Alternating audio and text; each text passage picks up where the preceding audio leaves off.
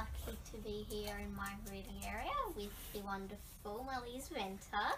Marlies is an author of 3 books, all of which are very unique and seem to be completely different to each other. One is a book of poetry, one is a collection of stories from South African immigrants, and the other one is teaching kids to ask for help. Marlies is also a motivational figure and has a very cool blog. I find Marlies to be an inspirational author because not only is she an author, she's an immigrant to Australia, a mother, a homeschooling parent, a small business owner, plus she's a motivational speaker. And her books have some very serious topics in them, such as migrations and reaching out for help. Marlies, thank you for letting me grow you. Thank you so much for having me. That's really an honour. I haven't done this in a while, so thanks, Imani. Let's get started. Have you always had a passion for poetry? I like reading it, but I find it really hard to write. That's the first thing that I remember writing. We had, in South Africa, we had these mine houses and they had these big windowsills outside, and I used to sit on them and write my poetry. That's, for me, that's the writing that comes instinctively. Although I've always written, poetry was the first thing that I remember. Poetry and songs that I remember writing. So yes, it's a gut thing, hey? It just comes from deep within you. That's amazing. What is it like being an author while struggling with a homeschooling parent and a small business owner? When do you find time to sleep? I don't know. You don't. I would never find time to sleep if I did all of that. You know what the whole thing is, and you know this. When you like something, you find time to do it, don't you? Yeah. All the other stuff that's not important, that might be urgent, I just kind of take it to the wayside. So cleaning my house is not on the list. I don't think it's on I anyone's don't like list. doing that. You make time for what you like, and writing, there's always something brewing in my head. So, and I find that once I get it out of my head, it's not as big as I thought it was. So for me, writing is therapy as well. And as long as I have that time, even if it's 10 minutes a day to just jot my feelings down, my emotions down, and it just centers me. So you make time. And you know the saying where give a busy person something to do and they'll get it done. It's just how it is. That's life, hey? The busier you are, the more you get done. Yes. So, yeah, from one busy person to another busy person. Your books are all so different to each other. What has inspired you to write each of them? I wrote the book on kids asking for help when my kids were small. I actually wrote that before my youngest one was born. And it was just, I kind of wanted to venture into it and thought, I've always wanted to write, so let me do it. So that's the one thing, and maybe because I struggle to ask for help, because I always think I can do everything. And it's very important to understand that once you ask for help and people can help you achieve things, it's just so much better, because you're not an island on your own. The immigration book I wrote because being an immigrant myself, I knew the challenges. I knew the fears that people had, and it was a joint venture with another lady from near South Wales, where we just got the 22 stories, and it was phenomenal to see that everyone has a different motivator of moving to Australia. For us as a family, it was adventure. For other people, it's political circumstances, or it might be financial. But all of us have this connecting thing of being able to be brave and change countries and understand that we're now part of a global village. I think that for me is something that I wanted to give people, because everybody always asks you, how do you do it?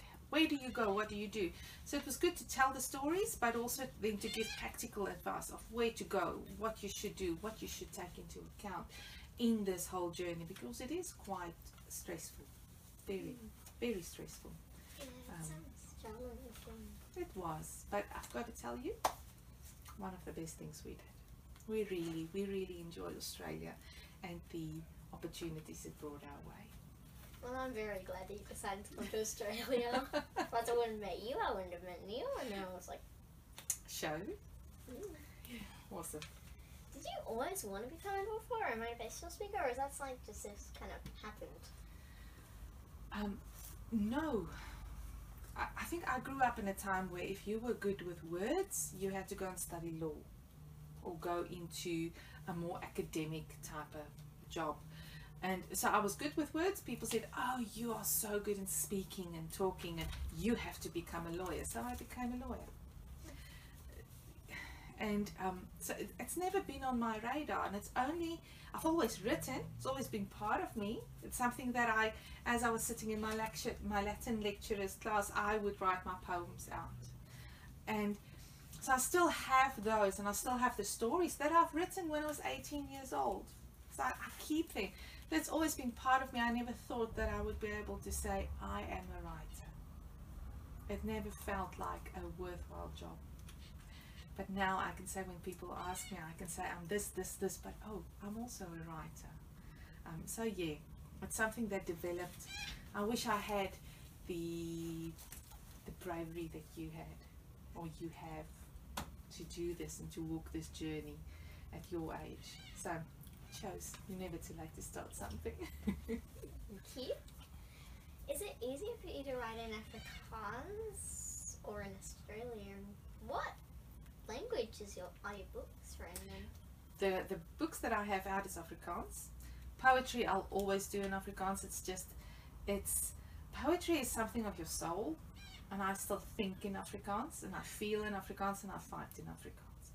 So, but I recently went to a writer's retreat and had to translate one of my pieces, and it was really received quite well, which gave me the confidence to start translating my work into English. So I think what would happen is that I would write something in Afrikaans and I would then translate it but make it relevant to the Australian situation as well. So Afrikaans is still the preferred way of writing for me.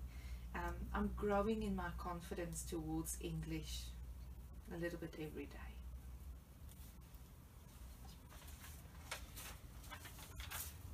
Did you write most of your books in Afrikaans? I know that was just answered, but it's just on the thing. And I'm like, just going to go down the list.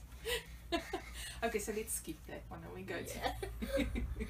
Why did you choose to move to Australia? Is one of these somewhere? I think that should be. It's a situation, or it was an opportunity that presented itself. My husband applied for a position, got it. We said, we've never been out of the country, let's take it. And we moved here in 2008. We thought we would go back 4 years later, but then when we went back to visit in 2010, I was pregnant with Shalom, and we came back. I said to him, this also feels like home, so let's stay. And that's how it just happened. Is we changed continents. We moved from one Great Southland to another Great Southland, and I'm able to call both home, because my mum still lives in South Africa. So where my mum lives, that's home. But where my husband and my boys are, that's home. So we moved for the adventure, the opportunity that Australia gives, and to call, to see how things are done in other places. So that's why we moved. It's really cool. And where can people purchase your books? Because I'm really fascinated by that. Yes, I've not gone the normal route. My little children's book is free, that you can download on the web, as is my book on immigration. My book on poetry, I just printed a limited number of books on it. So at the moment, if people are interested in the book of poetry, I'll have to print on demand, and the others they can just download from my website. And now it's just this feed questions, Awesome. which One's is about ice cream. yes, ice cream is on there. What are you writing at the moment? I am writing a book that will consist of about 30 little short stories, which is conversations that I have with a friend, and I call them Hey Joe. she comes to visit me and we have coffee together and we just talk about serious things and not so serious things. It is geared towards the more mature woman out there, but I find that I have the ability to word what a lot of people are thinking but not always have the courage to ask or to say.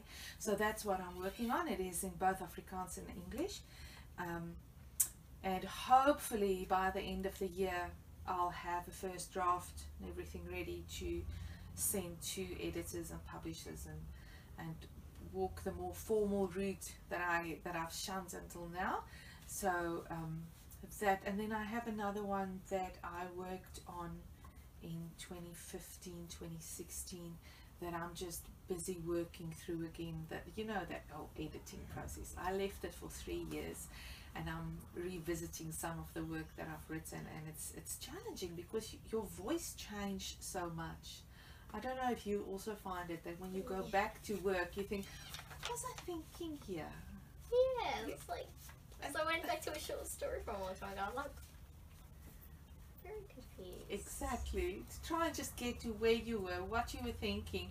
And the question then is, do I make it relevant to where I'm now? Or do I keep it relevant to where I was then? Exactly. It's like, it changes. Yes. But I think that's, so yeah, I'm editing that again. So I'm kind of working on 3 books then. Good. Scary to hear that. So What's your favorite ice cream flavor? if it's ice cream, it's my favorite. Full stop. Love ice cream. Doesn't matter what it is. What's one of your favorite poems you've written? It was a very short one called Maybe Today, Sir. It's about, my husband used to give one of his administrative assistants a lift to his home, but he lived in a township, and then every time that he would drop him off he would say, maybe today, sir, and he would go. And then one day my husband kind of, because there was always something else that was said, and he listened more intently, and he said to him, so Abraham, what it is, you always say maybe today, sir. And he said, maybe today he comes, sir, because he's a Christian, so he was looking forward to Christ coming again. And that was kind of my favorite, because it's an expectation of a new day. So yeah, that's my favorite poem that I've written. How long does it usually take you to write one of your books or poems? Oh, forever. Imani, forever.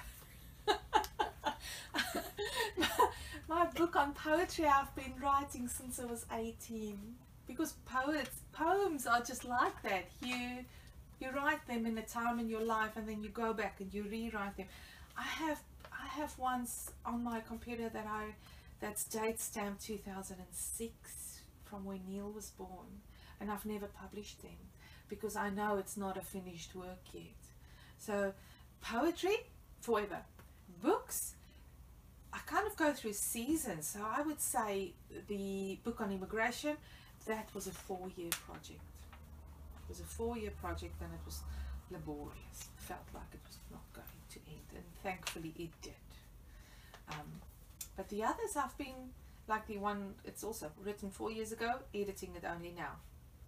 But the Hey Joe one, hoping to take a year. How long did you work on the Maybell book? 2 years. Exactly. So it just forever. takes so long. It's like you write it, and then you're like, oh wait, now I need to edit this, and then it's like, oh, what was I thinking then? And I was like, I gotta change this. Yes. And I was like, And it doesn't stop. Yes. never So stops. forever.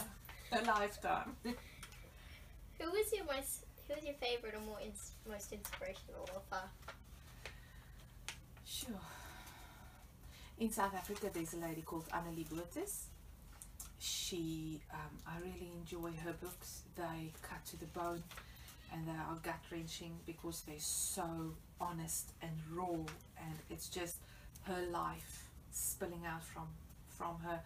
And she had a book that I once read, and I climbed into the bath at 8 o'clock the evening, and I got out at 4 in the morning because I refused to read another day on that book. it was just so heart wrenching. But I would say her, I love her style, I love her honesty, and her brokenness when she writes. So yeah, Annelie Botha. Mm. Do you prefer cats or dogs? Cats. Cats. Do you prefer ebooks or hard books? Oh, hard books. Just like to pick up the paper and it's just like, Yes. it's a solid book. Yes. You can collect them. You can. What's your favourite place to write? I write any place, in all honesty. I enjoy my very, very messy study, but then I equally enjoy my dining room table, which becomes messy quite quickly, and then I move to where there's space. So whichever space is available. Coffee shops, always, where I have a piece of paper and a pen, I write. Do you remember the first book you ever read? Or if not, what's your favourite childhood book? Mr. God, This Is Anna. Not the first book I read, but my favorite book of all time. Mr. God, This Is Anna by Finn. Phenomenal. And he wrote the second book, Anna the Black Knight. I reread Mr. God, This Is Anna every year. It is just, it's wonderful. If you have access to it, read it. If you don't, I'll borrow it to you or loan it to you. It's just an amazing book. I love it. What's your biggest achievement so far? Accepting myself. Liking myself. I think that's a good achievement to have. Yeah, it's always tough, it's always a tough thing. Do you have any big goals for the future? Like any writing that you're hoping to get done? With writing, I would like to have the books published, and I would like to feel like a grown-up writer. I don't know how to word it differently, but that's the one thing. And then next year I'm planning on moving my business from real estate photography to more glamour photography. So thinking of combining those two. So that's my dream. Taking photos and telling people stories. That's what I would like to do, combining two loves together. Nice. And lastly, do you have any advice for young writers? Get your bum on the chair and write. It's not glamorous. And believe in yourself, but don't say you want to be a writer and you're not willing to have flat bum. So just get your bum on the chair and write. That's the biggest thing. You have to. And I think the second one is believe that you can do this. Everybody has a story to tell. It's part of who we are. And if you're blessed with the gift of telling stories, you can make people dream and feel not so alone. So I definitely think that's a major thing. Thank you so much for letting me interview you. This has been awesome. Thank you for having me. It's lovely. Yeah, thank you. Thanks for enjoying what I do as well.